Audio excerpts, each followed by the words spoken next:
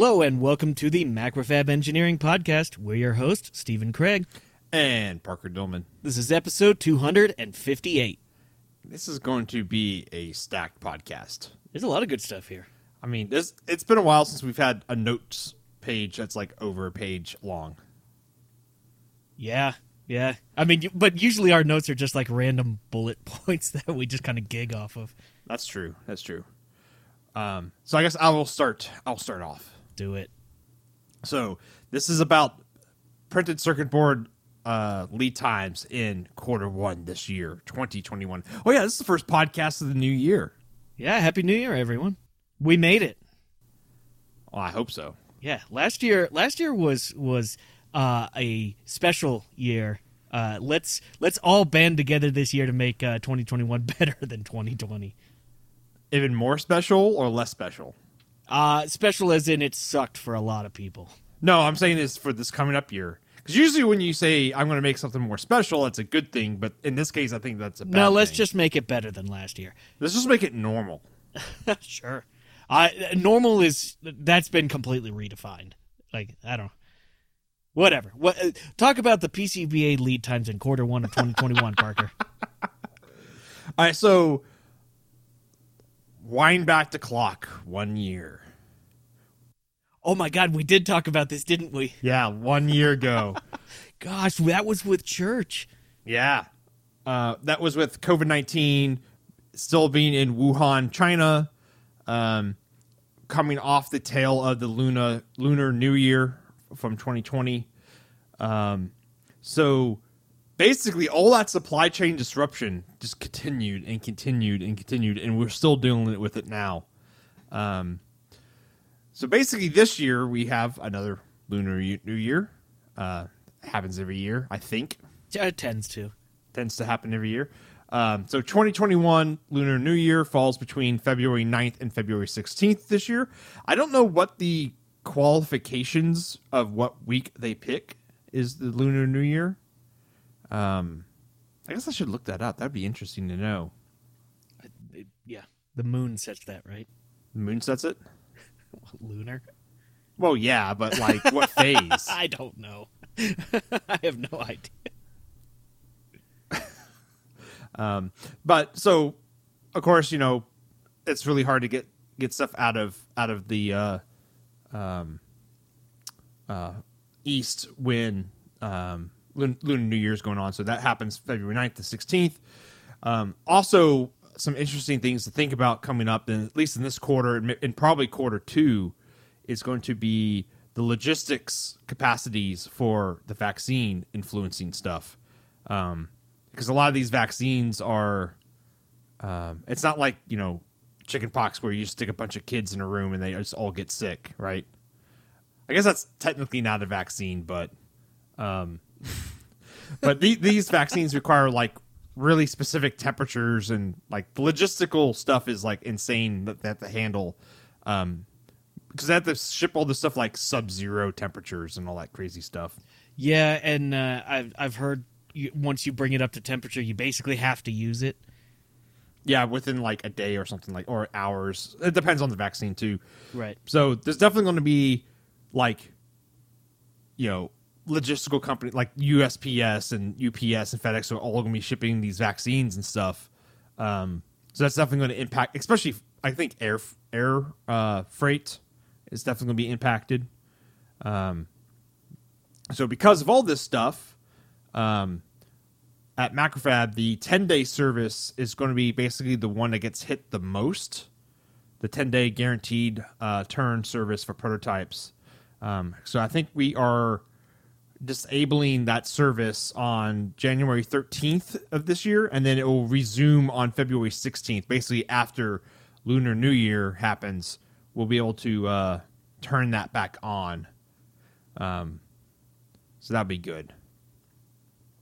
But it's amazing that only like a 1 week like holiday affects basically like 4 weeks of supply chain. Everything takes a hit every year during that. Yeah, but it's just like, it's like Gantt chart slide, right? It's just like 1 week of delay cascades 4 weeks down the road. I'm glad I don't make Gantt charts on the regular. They're not fun. So we're going to keep talking about printed circuit board stuff. That's a lot of fun to talk about. This one's not so fun, I guess. So on December 31st, 2020, the last day of the year, the United States Trade Representative, or USTR, the exclusion they had for 2-layer and 4-layer printed circuit boards HS codes expired from the tariffs. So it means your 2-layer and 4-layer circuit boards coming out of mainland China are now hit by the tariffs. Oh, man. Yeah. So that was we talked about that. It was April last year. They put those exceptions in for 2-layer and 4-layer boards. They have expired, and they did not renew those exceptions. So, yeah, you'll have tariff surcharges of 2-layer and 4 layers now. Is that a 25% tariff like the rest? I think it's a 25% tariff, yeah. Yay. Yep. Go find suppliers that are not in mainland China. I was just about to say, like, just buy elsewhere. But this is the thing, is looking more into this is, so last year alone, copper increased 68% in cost. And gold increased 22%. And then we touched about this a little bit, but we're starting to really see the effects now, is the epoxy resin that is used in FR4 to glue all the laminates together. There was a big factory in mainland China that like caught fire and like exploded. And there was also one in Korea that caught on fire. And so that was a couple months ago. So now we are finally seeing the fallout. Basically, everyone's supplies are running low and they're going to have to buy more. And so there's like a 40% increase in price on the epoxy resin that goes into the FR4s. Okay, so 68% on copper, 22% on gold, 40% on resin, and then a 25% tariff if you're buying from mainland China. Yes. Awesome. Yeah, awesome, isn't it? You know, that's going to affect, unfortunately, it's going to affect, like, the hobby level pretty heavy. Because, I mean, like, that's where, like, you get some cheap PCBs from. Yeah, you know? yeah. That's what it really hits, I think. Yeah, it hits that and also really cheap consumer electronics. Right. Yeah. But yeah, I actually never even thought about like the actual materials that make up the circuit boards themselves. And I'm like, oh yeah, the materials have gone up and cost quite a bit. You know, I wonder if that's going to be flat out permanent, you know, if it'll fluctuate down or if this is just like, here's the new norm. On terms of the tariff or like the price of the materials? Well, the price of materials will fluctuate, but I mean, 68% increase in copper, that's enormous, right?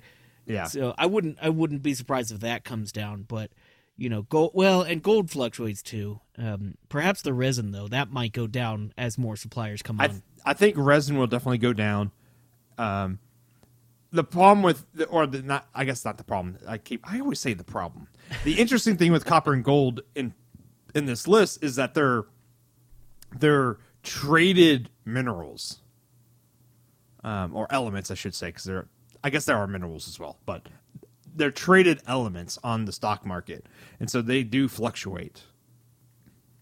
Whereas like resin isn't, you know, like you don't go on the stock market and trade resin. I mean, maybe you do, but I don't see a ticker for resin. PCB FR4 resin. I am really showing my ignorance here, but I watched something a little while ago. There's the stock market for stocks, and there's a completely separate but in parallel entity that does minerals, metals, and yeah, it's like that. A commodity. Yeah. I can't remember the name of it now. But it runs basically in parallel. It's just specific for like raw materials and stuff. I'm trying to find it, but I don't even know what to Google for that. Mining stocks, is that what they call it? I don't know. Yeah, somebody out there will let us know for sure. I think there's another one for livestock as well that they handle it separately. I mean, that would make sense. Yeah. So effectively, you just decided to start the podcast off by telling us that our lead times are going longer. Get everything on order right now, and it's more expensive. The lead times being longer is normal for this time of year, though. I'm just saying, there's a little bit of doom and gloom here, Parker. It's not doom and gloom. So actually, that being said, do you guys try to anticipate at Macrofab along lead times and make adjustments based off of that? Oh yeah, we've been planning stuff for like we plan about 2 to 3 months ahead, especially stuff that you can plan for, like Lunar New Year. You know when it's going to happen, so you're like, okay, we can gear up and make sure we like front load material, beforehand, before those 4 weeks of slowdown. Yeah, we typically try to tell our customers at the beginning of the year, it's like, if you want your projects in February, March, basically, if you want your projects in March, you buy now. Yes. So if you're listening to the podcast and you need a 10-day prototype turn, order now. You have until the 13th of January before you start seeing slowdown on that those style of boards. Yeah. So do you guys like? I think I heard you say earlier, but you shut down 10-day for just a period of time. Yeah, I think I didn't actually ask product. Oh, got like it. Joey, who runs product at MacFab. I was actually just reading our blog that came out, and that's what it says. Yeah, sure. No, that totally makes sense. You can still order stuff like through the standard service and stuff. It's just a 10-day guaranteed service. I don't think it's going to be 10-day guaranteed because it's going to be really hard to guarantee 10 days when it's hard to get materials. Right. It's for the 10-day service. It's like 7 days is like getting all the materials. Actually building it quickly, that's actually not the problem. It's actually getting everything into the facility on time. Yeah. That's the biggest problem. Yeah, and you start really sweating bullets when you offer less than 10-day service. Yes. That's tough. I mean, you got to think of like if you order parts, let's say you order parts from Mouser or DigiKey, it takes 2 days to show up. Not if you're in Texas. It's like overnight. It's if they have that in stock. Oh, that's Mouser. I'm just playing. Yeah, 2 days. 2 days is fair to to accept. No, you're right on Mouser, but not DigiKey. No. For us, at least here in Texas. But Mouser and DigiKey, like we're kind of, if you look at the triangle of it, we're equal distance from them, so we get them both about the same time. It's kind of nice because then we can predict it. But in general, we actually we try to play our lead time game a little bit longer out with our customers. It's easier to set expectations up front and just say, hey, there's going to be some length to everything, to your build. We don't necessarily try to stress and hit 10 days, and our customers know that, and it works for everyone. Mm-hmm. But I get why Macrofab does it. And I remember trying to do it when I worked there. Oh, man. I wonder how many people... I don't know if you were there when we still did it. Maybe it was. What, 5-day? Yeah. Oh, I remember 5-day. Yeah, I wonder if there's anyone listening that still remembers our 5-day service, which was basically, by the way, Steven and I building boards. Yeah, 5-day was like, anytime one of those came in, we were just like, oh, God. It was basically Steve and I would just shut down whatever we're working on, order everything, like the hour it came at, that order when it came in, right? And then the moment the parts show up, like Steve and I are building those boards, like immediately. Yeah, that only lasted so long. Yeah, it was an interesting experiment. Yeah.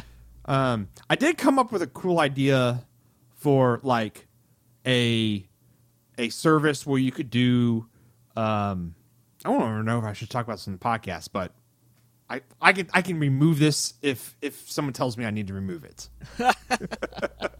The secret sauce. Yeah, well, it's not even secret sauce. It's just an idea I had of like having a like weekend turn.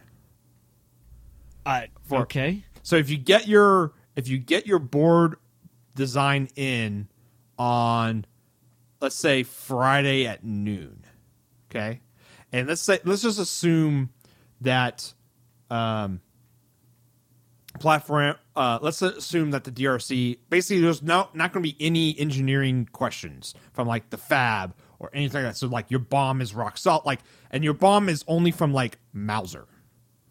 Okay, the stipulations start adding up here. I mean, yeah, there's stipulations, but like, right. so your and money is not an object. Oh right? yeah, exactly, because you have to run your line on a basically a Sunday morning. Yeah, right. So, it's gonna be like 20x cost. But because you have to pay basically to turn the line on, but it could be possible because if you got it in at Friday at noon.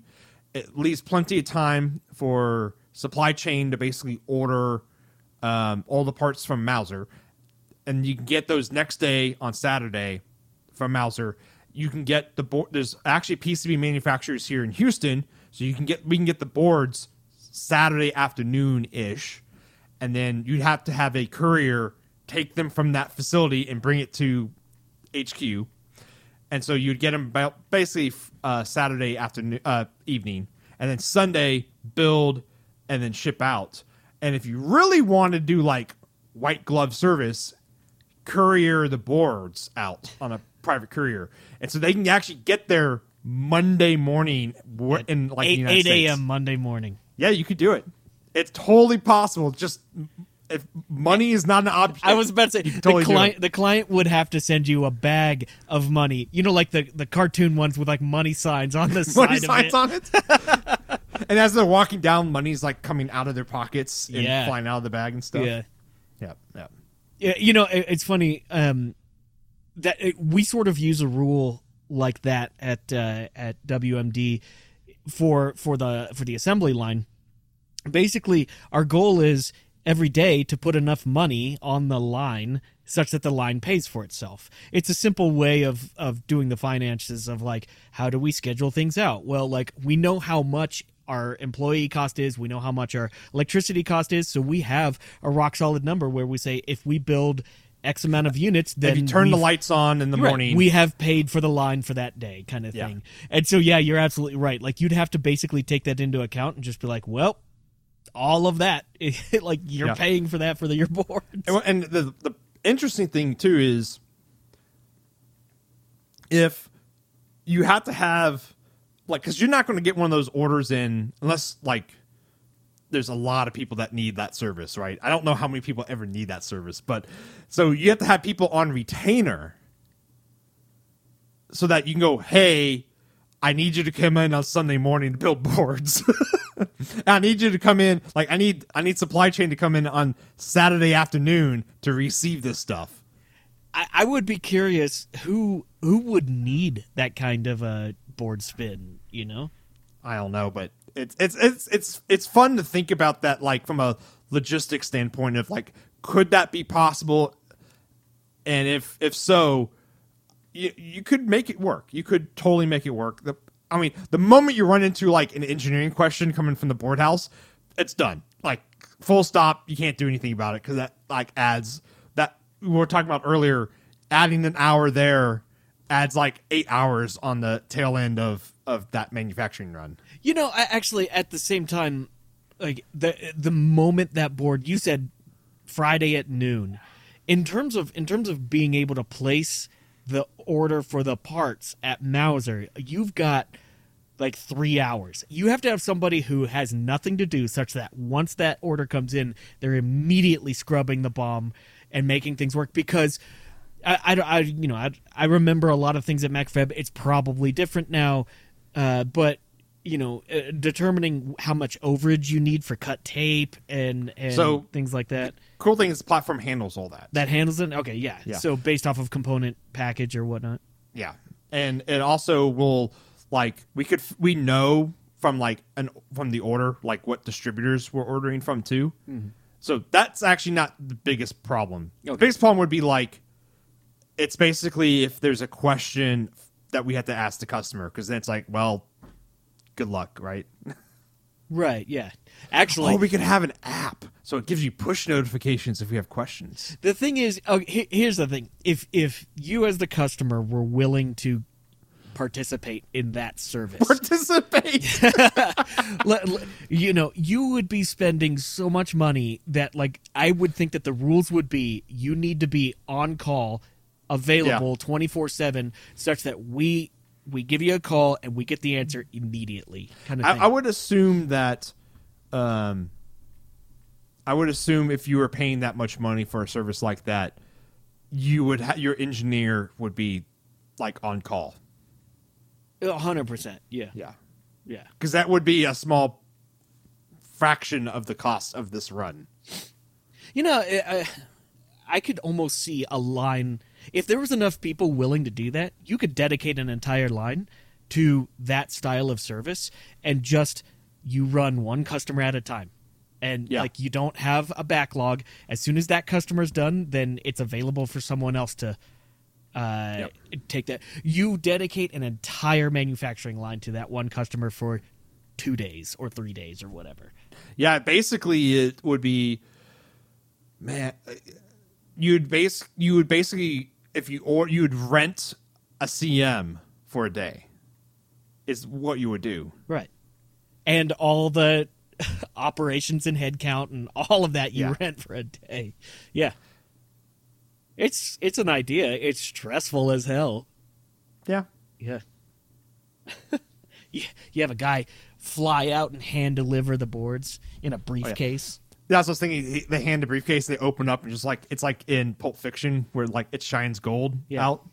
Then your engineer turns it on and the blue smoke comes out. Oh no. Oh no. Yeah. I don't see anyone. I don't know what situation you would absolutely need that for. Yeah, I would say, because most people that would need a service like that, they probably order the parts, order the boards from a fast turn, and build it themselves over the weekend. I would only think if you needed specialized equipment, like if you're doing a fine pitch BGA or something like that, and then wanted to throw X-ray in there for some reason, like over the weekend. That's the only thing I can think of, is like you need some very specialized assembly practices to happen while building it. Otherwise, yeah, your technician is going to build it, on Monday morning. Actually, I could see the government contract or military using that, because you can't just, you can't hand build a board that goes in a missile or something. Like, they're going to frown upon that. They would need a place that is certified to do these kinds of things. I don't know. Have you seen some of the teardowns of military grade equipment? It's kind of scary. Well, yeah. So, I don't know. And actually, I could see the military being like, "Oh, rent a CM? Yeah, sure. Why not? Well, it's just taxpayer money. We got a lot of that."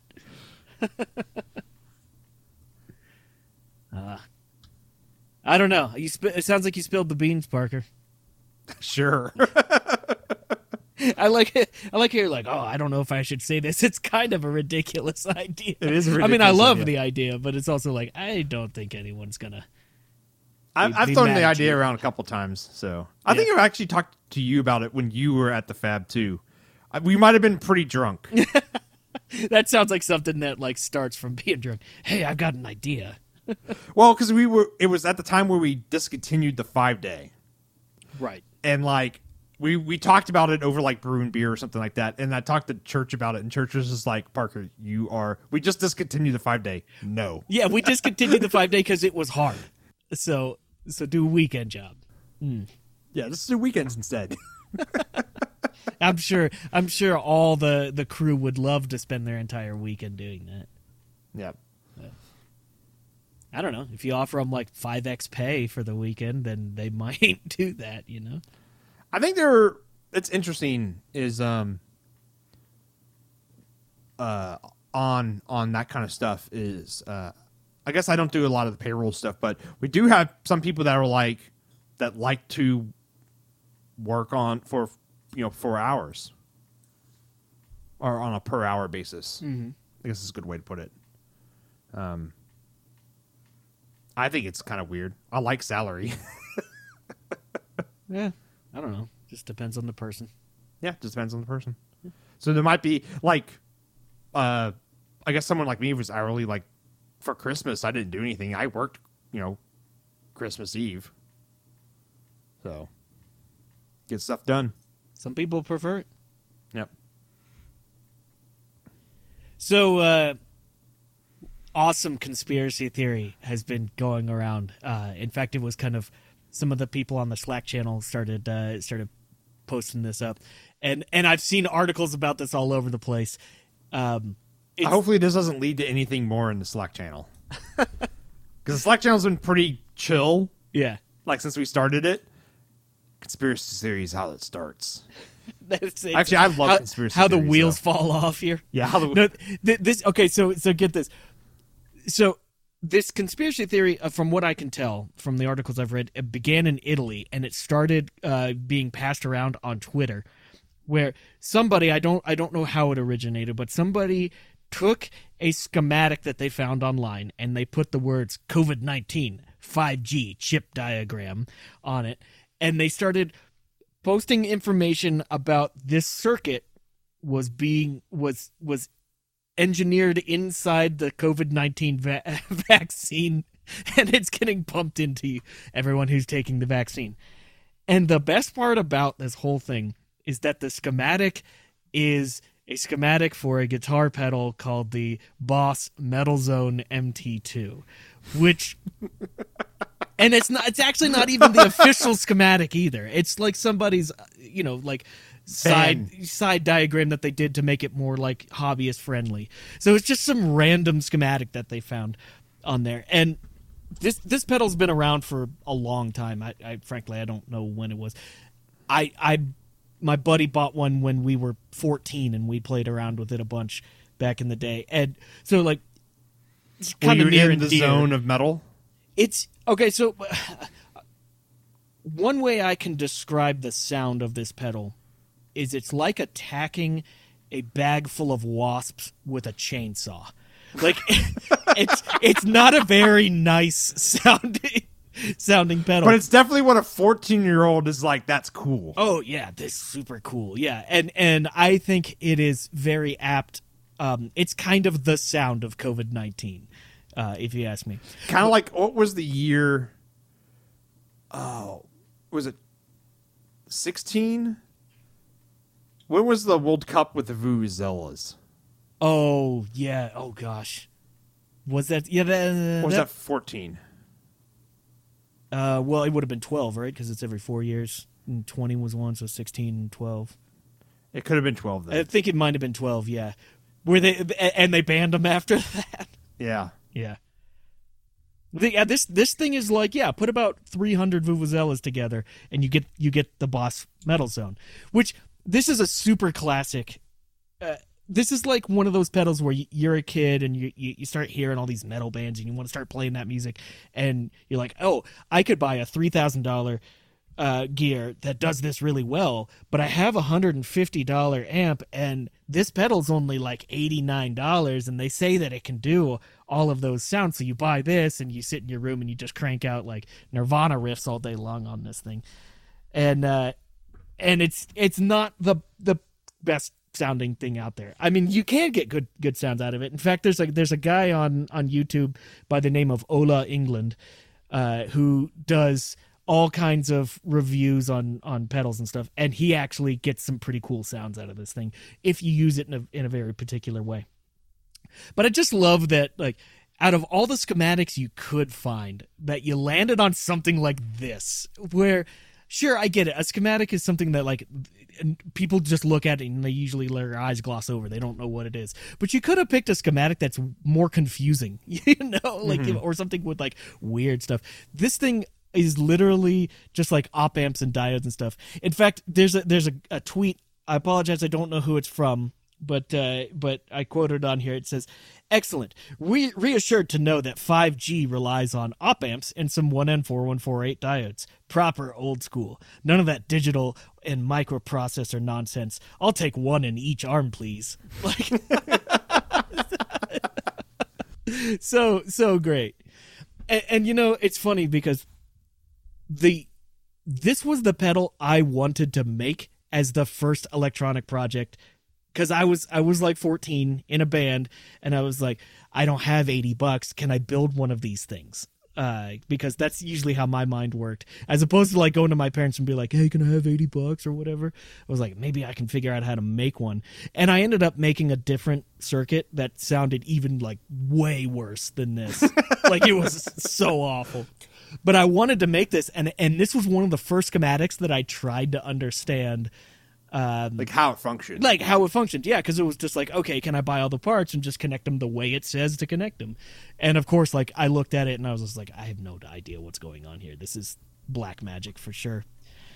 You know, finish your story. I'm going to jump back to that, what you just said there, though. Well, I mean, that's I want to go into, so like looking at this schematic, I started like peering around and looking at the original boss schematic, because you can find that still. And I wanted to look at it and just like, hey, I haven't seen this in a very long time. Is there anything special in the schematic? And I'll look into that. But if you got something to say, go for it. Yeah. So it's interesting that people will think that they're injecting electronics into you. Yeah. Through a needle. Yeah. Okay. Makes total sense. I can't remember. Yeah, it makes total sense. I can't remember who said the quotes, and you might know it, but it's like, any sufficiently advanced technology is just magic. Yeah. To people who don't understand it. Right. I don't know who said that, but that is what we're starting to become in that era of people don't know how their cell phones work. It's like, think about like if you give a phone or a tablet to an 8-year-old kid. That kid just thinks it's a thing that displays images to them in like Fortnite. Yeah, right. I tap it and game goes boom. Yeah. And it's not so much later that, you can understand like circuits or like how electronics work. But like, if you had any idea of like maybe how even what just electronics look like, that they're not injecting that into your arm. Right. It's I don't know, man. I don't have a lot of faith in the future of humanity. Well, especially if you're just pumping out stuff like this onto Twitter. Exactly. I love too how it's like, it's not just the COVID-19 vaccine that has this. It's also like a 5G that's in this. Oh, too. yeah, it's 5G. They're pumping liquid 5G into you. Yeah. It's like, do people not know what electromagnetic waves are? No, of course they don't. Yeah. Oh, man. So and I did do a little pre-gaming when you started putting this down. I started doing some research on this stuff. And like, where the 5G COVID-19 thing started is in countries that don't even have 5G. Well, it's magic, right? Like Bolivia. Bolivia doesn't even have 5G networks yet. And people were tearing down cell phone towers because they thought there were 5G towers broadcasting COVID-19 into them. Mm. And it's just like... Just COVID-18. Yeah, COVID-18, yeah. Oh, COVID 4G. Yeah. Edge. COVID Edge. How many G's does your phone have? Is that a serious question? Mine only has 4, dude. Yeah, mine's only 4 as well. I haven't upgraded in a couple years. Yeah. I don't know. I think it's like phones like 5 years ago have gotten sufficiently advanced enough where each iteration doesn't really matter anymore. It's like, I don't game or anything like that. I'm like, I want it to be able to take decent pictures, and that's about all I use my phone for. And like, chatting with people. You don't need a lot of horsepower for that. Okay, the one thing I've noticed, frankly, out of all the phones that I've owned in my life, the thing that changes the most is battery life. The batteries just get way better. I mean, they do get better. My phone, 2 or 3 iterations back, basically did all the stuff that my phone I currently use does. My current phone is probably mildly faster in general, but like probably not terribly noticeably faster. And it takes better pictures, maybe. Yeah. But I'm not sitting there on Instagram taking selfies all the time. That's true. No one wants to look at me. No. I mean, I have your webcam turned off. Actually, what I've noticed is, because I have a Pixel 2, which is a couple years old now, the battery's starting to go on it. So I've definitely hit probably its peak recharge cycles, which is like 350 full cycles on a lithium battery. I'm probably past that, because that's like the safe engineered number. Like, we maintain that you're going to have 90% capacity for 350 cycles. I'm probably double that, because I probably get maybe half of that battery now. Because it used to be, for the first couple of years, I never plugged in my phone at all during the day. Yeah. And now I know what happened. My last ski trip, it definitely did not like the cold. Oh, it got upset. I had it in the jacket outer pocket, and it was like 15 degrees that day, Fahrenheit.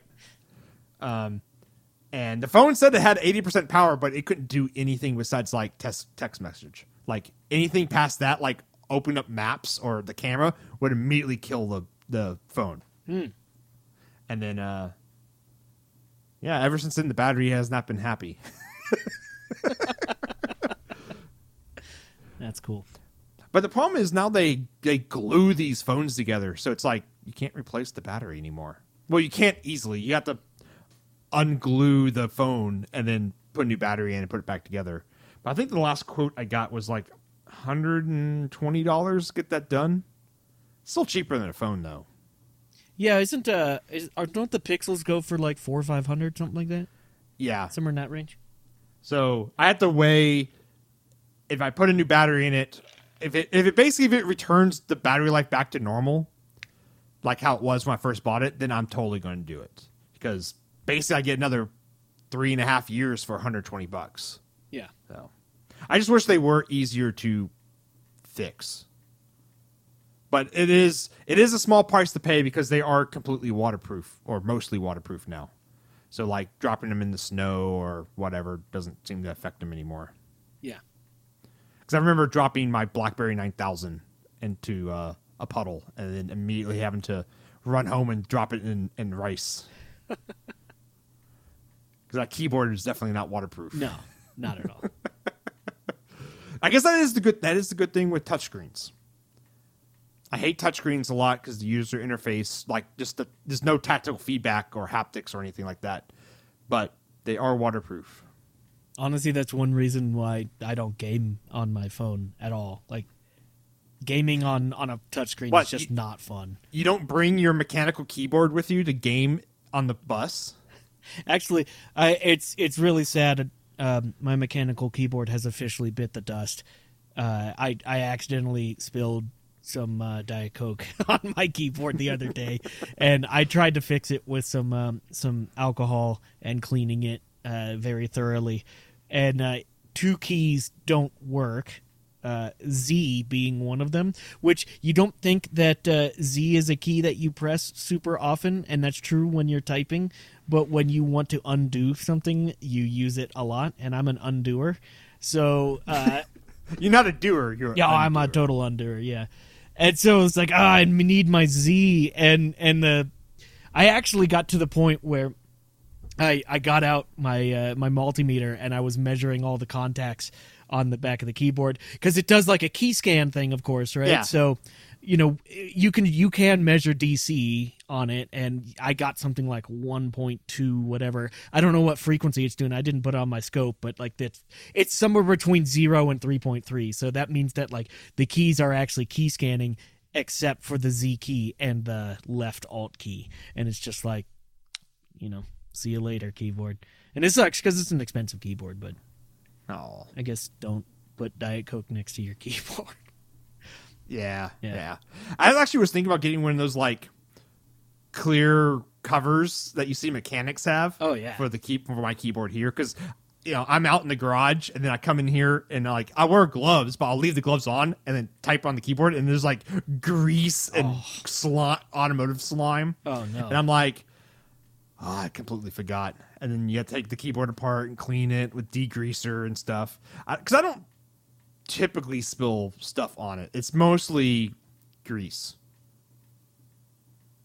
Looking at it now, actually, some of those keys are getting grimy again. Yummy. Yeah. All right, let me back up a quick second. Oh, yeah, let's try to get back on topic. Hell of a tangent there. So okay, back on this schematic here for the COVID-19 5G chip diagram that they're pumping into all the vaccines. So I'll put a link up to the schematic here. At first I thought, like, okay, so this is just like any Joe Schmo schematic out there that I've seen for some kind of distortion generator. But I started peering a little bit deeper into it, and it's got some unique characteristics about it. So if you want to take a look at it, follow the link we put up in the show notes. It's got some cool stuff. First of all, it has some op-amp configurations that you don't normally see. It has multiple non-inverting op-amp configurations where the inverting terminal isn't grounded. It actually goes through a gyrator, which we've talked about a handful of times on the podcast. So a gyrator allows you to use active components to simulate an inductor effectively. But with this configuration, you can actually simulate an RLC circuit that you control the Q and you control the value of the L in the RLC. And depending on how you set your RLC, you can get peaks effectively. And so what I've actually never run into this before. So digging into the schematic was really interesting to kind of like poke around with what the original designers were trying to do. Because if you peel apart what's going on, you just basically have tone shaping, clipping, and then more tone shaping. And that's all the circuit does. And the clipping is literally... Isn't that like 90% of pedals? It is, but they do it differently in this one. So the clipping is just parallel back-to-back diodes to ground. So the diode conducts and it just saws off your wave. Yeah, your waveform. Yeah, nothing special there whatsoever. But the op-amp stage that comes basically before that, they put a gyrator circuit in there. So it focuses and it's actually tuned to 1 kilohertz. So you get this super, super high peak. So whatever your signal going into it, you're pumping way more 1K into the clipping circuit. So even if you're not playing 1K, whatever harmonics are being pumped get sawed off, and 1K is pretty up there. And so that's pretty interesting that they did that. But immediately after the clipper, they have another stage that has 2 gyrators on it. So they put 2 separate peaks, and the peaks have different Qs, and they're at different levels, which I can only imagine that the original designers just kept trying things until they liked it, because it's so hard to tune these kinds of things. So this circuit has 3 gyrators in it that do different peaks before and after the clipping circuit. So I don't know, really, really interesting, and curious why they would do the peaking after the clipping, especially because immediately after the second dual peaking stage, they have a full tone control stage that is also peaking stages that are just controllable. So it's just a really brutal tone shaping circuit and a very simple distortion circuit.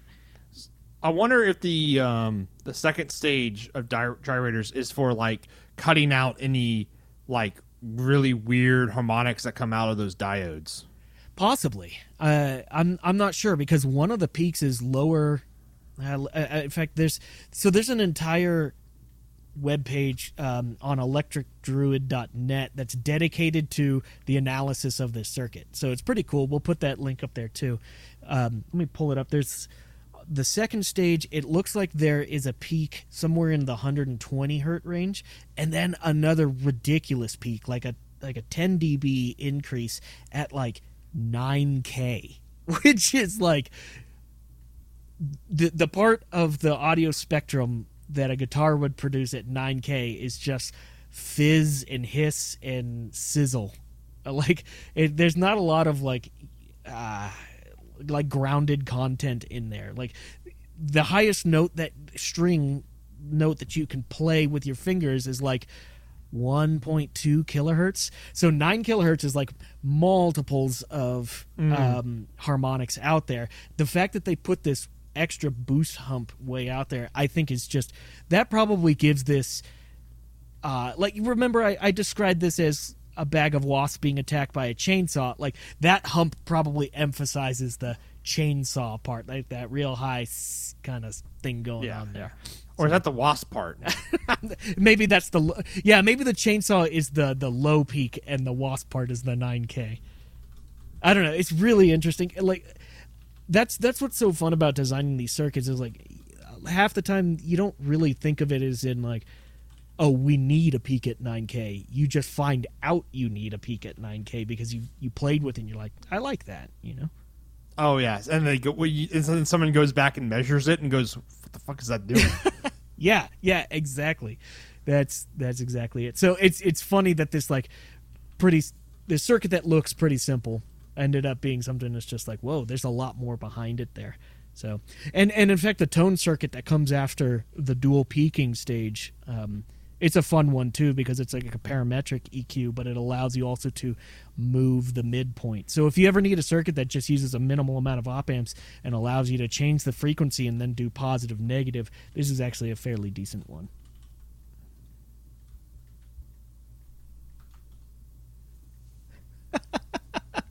Parker just named the episode. I love it. Well, I write down ideas. And I actually had one for, as we're doing the podcast, so I don't have to come up with one figure later. something out at 3:00 tomorrow. Right. But there was something I said earlier, and I can't remember what it was though. I'm like, that'd be a good podcast title. But then you went on a really good tangent, and so I didn't type anything. Completely forgot about it. Sorry. No, it's not your fault. It's my fault. So this is interesting. Especially when this podcast started, we were very what's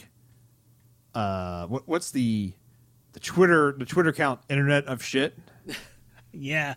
We were very on that slant of IoT, God, finding we had a whole we actually had a segment for a bit. I was about to say, finding really bad IoT devices and talking about them on the podcast.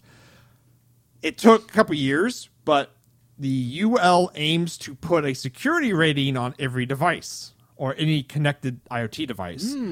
So you can get a UL rating for your lamp, or you can get a UL rating for your IoT toaster now.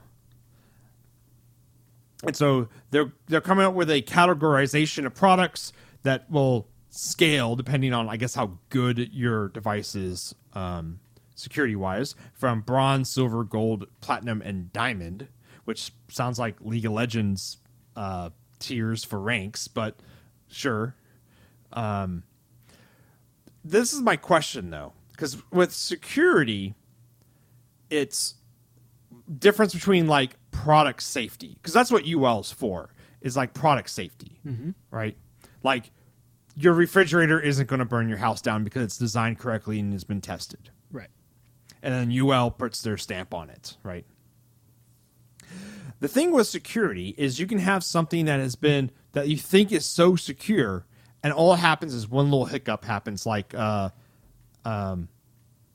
was it? The heartbeat, was it SSL? Or that Bluetooth chastity belt that we talked about a few weeks ago. Oh yeah.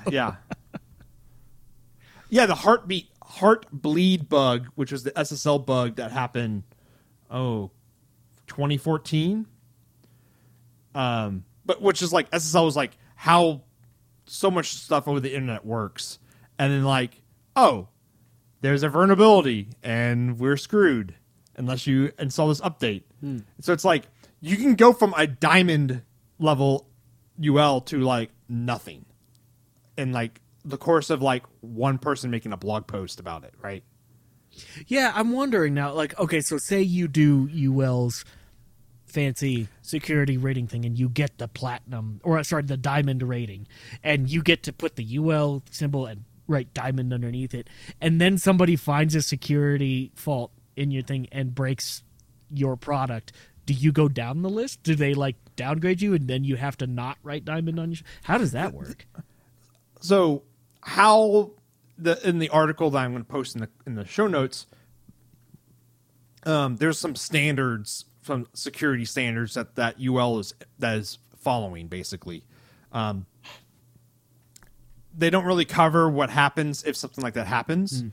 Like, I could imagine if let's say your toaster is UL certified, right? But then someone figured out some weird way that you can abuse it and breaks the UL certification, right? Or something like that. Like, I don't know what UL does in that regard. Like, do they revoke your UL listing? Yeah. I don't know. That seems, yeah.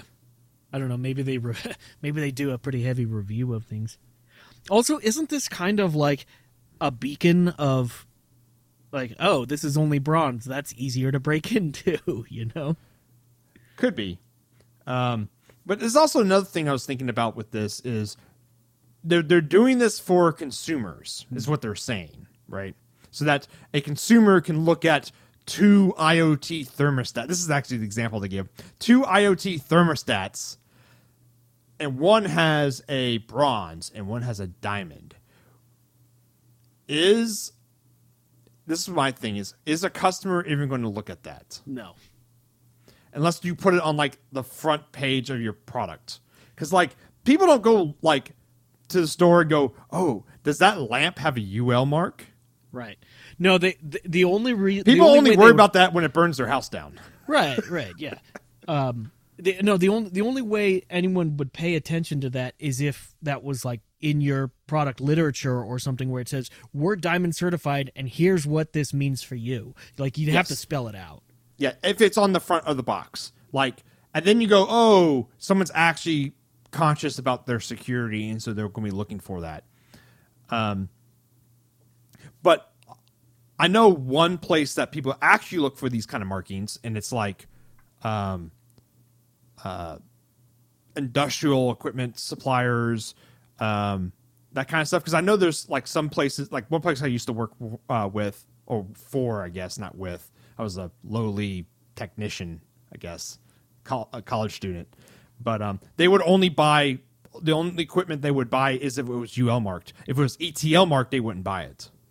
So it had to be UL marked. Yep. So I could see like this enables companies to offset their risks for sure. Because they can go, oh, our thermostats are platinum certified or diamond certified. And so you get like, less insurance costs or something like that. I could totally see that being a thing. For average consumers, though, I would say the average consumers probably aren't really going to care too much about this.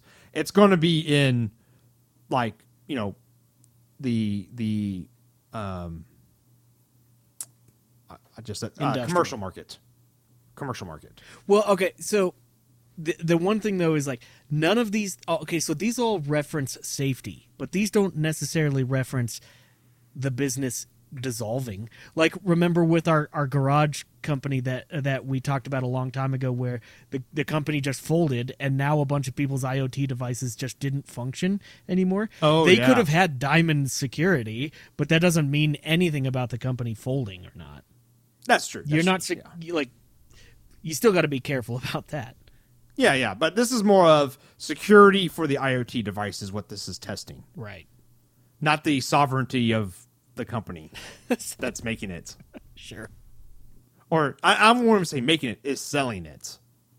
Sounds like what I'm curious about is like, how do they test this? Do they have like people try to break into your product? There is in that link, there's a standard called ensures minimal security capabilities are met as articulated by ETSI TS 103645. And that's a big old PDF. Then you can go read about it. Cybersecurity for consumer. And other industrial standards.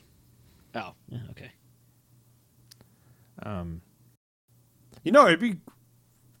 I think we've said this before. Last time UL and ETL and stuff like that came up, we should probably get one of those kind of people on this podcast. Yeah, and talk about what does it mean? Right. What does reasonable security look like? It's a link on here. Yeah, this would be pretty cool. Well, just another thing to get certified on your project. Yep. Actually, I'm going to write that down. I'm going to Slack Misha, who's our CEO, and be like, dude, use your connections. Get us a UL dude on the podcast. See, Or if there is a UL dude or dudette on the listening right now that's in our Slack channel or not in our Slack channel, reach out to us. Join the Slack channel and ping Steven and I and come on the podcast. It'd be a lot of fun. Or I guess you could send us an email, podcast@macrofab.com. Yeah, yeah. I like that. This is the one situation where the wheels, or the things go backwards. Normally, the CEO of a company like pokes you with a stick and is like, do engineering things. This is where we get to turn around and say, get network for us. Yeah, network for us. He listens to our podcast. Oh, so. cool. Hey, Misha. Yep. I think that is it for this episode. I think that is. So it's either going to be a 56-minute episode or we're going to cut 10 minutes out of it because of that topic. Because of your super secret sauce topic? It's not even a super secret sauce, man. Build things fast. Got to go fast. TM. So that was the Macrofab Engineering Podcast. We were your host, Stephen Craig. And Parker Dillman. Take it easy.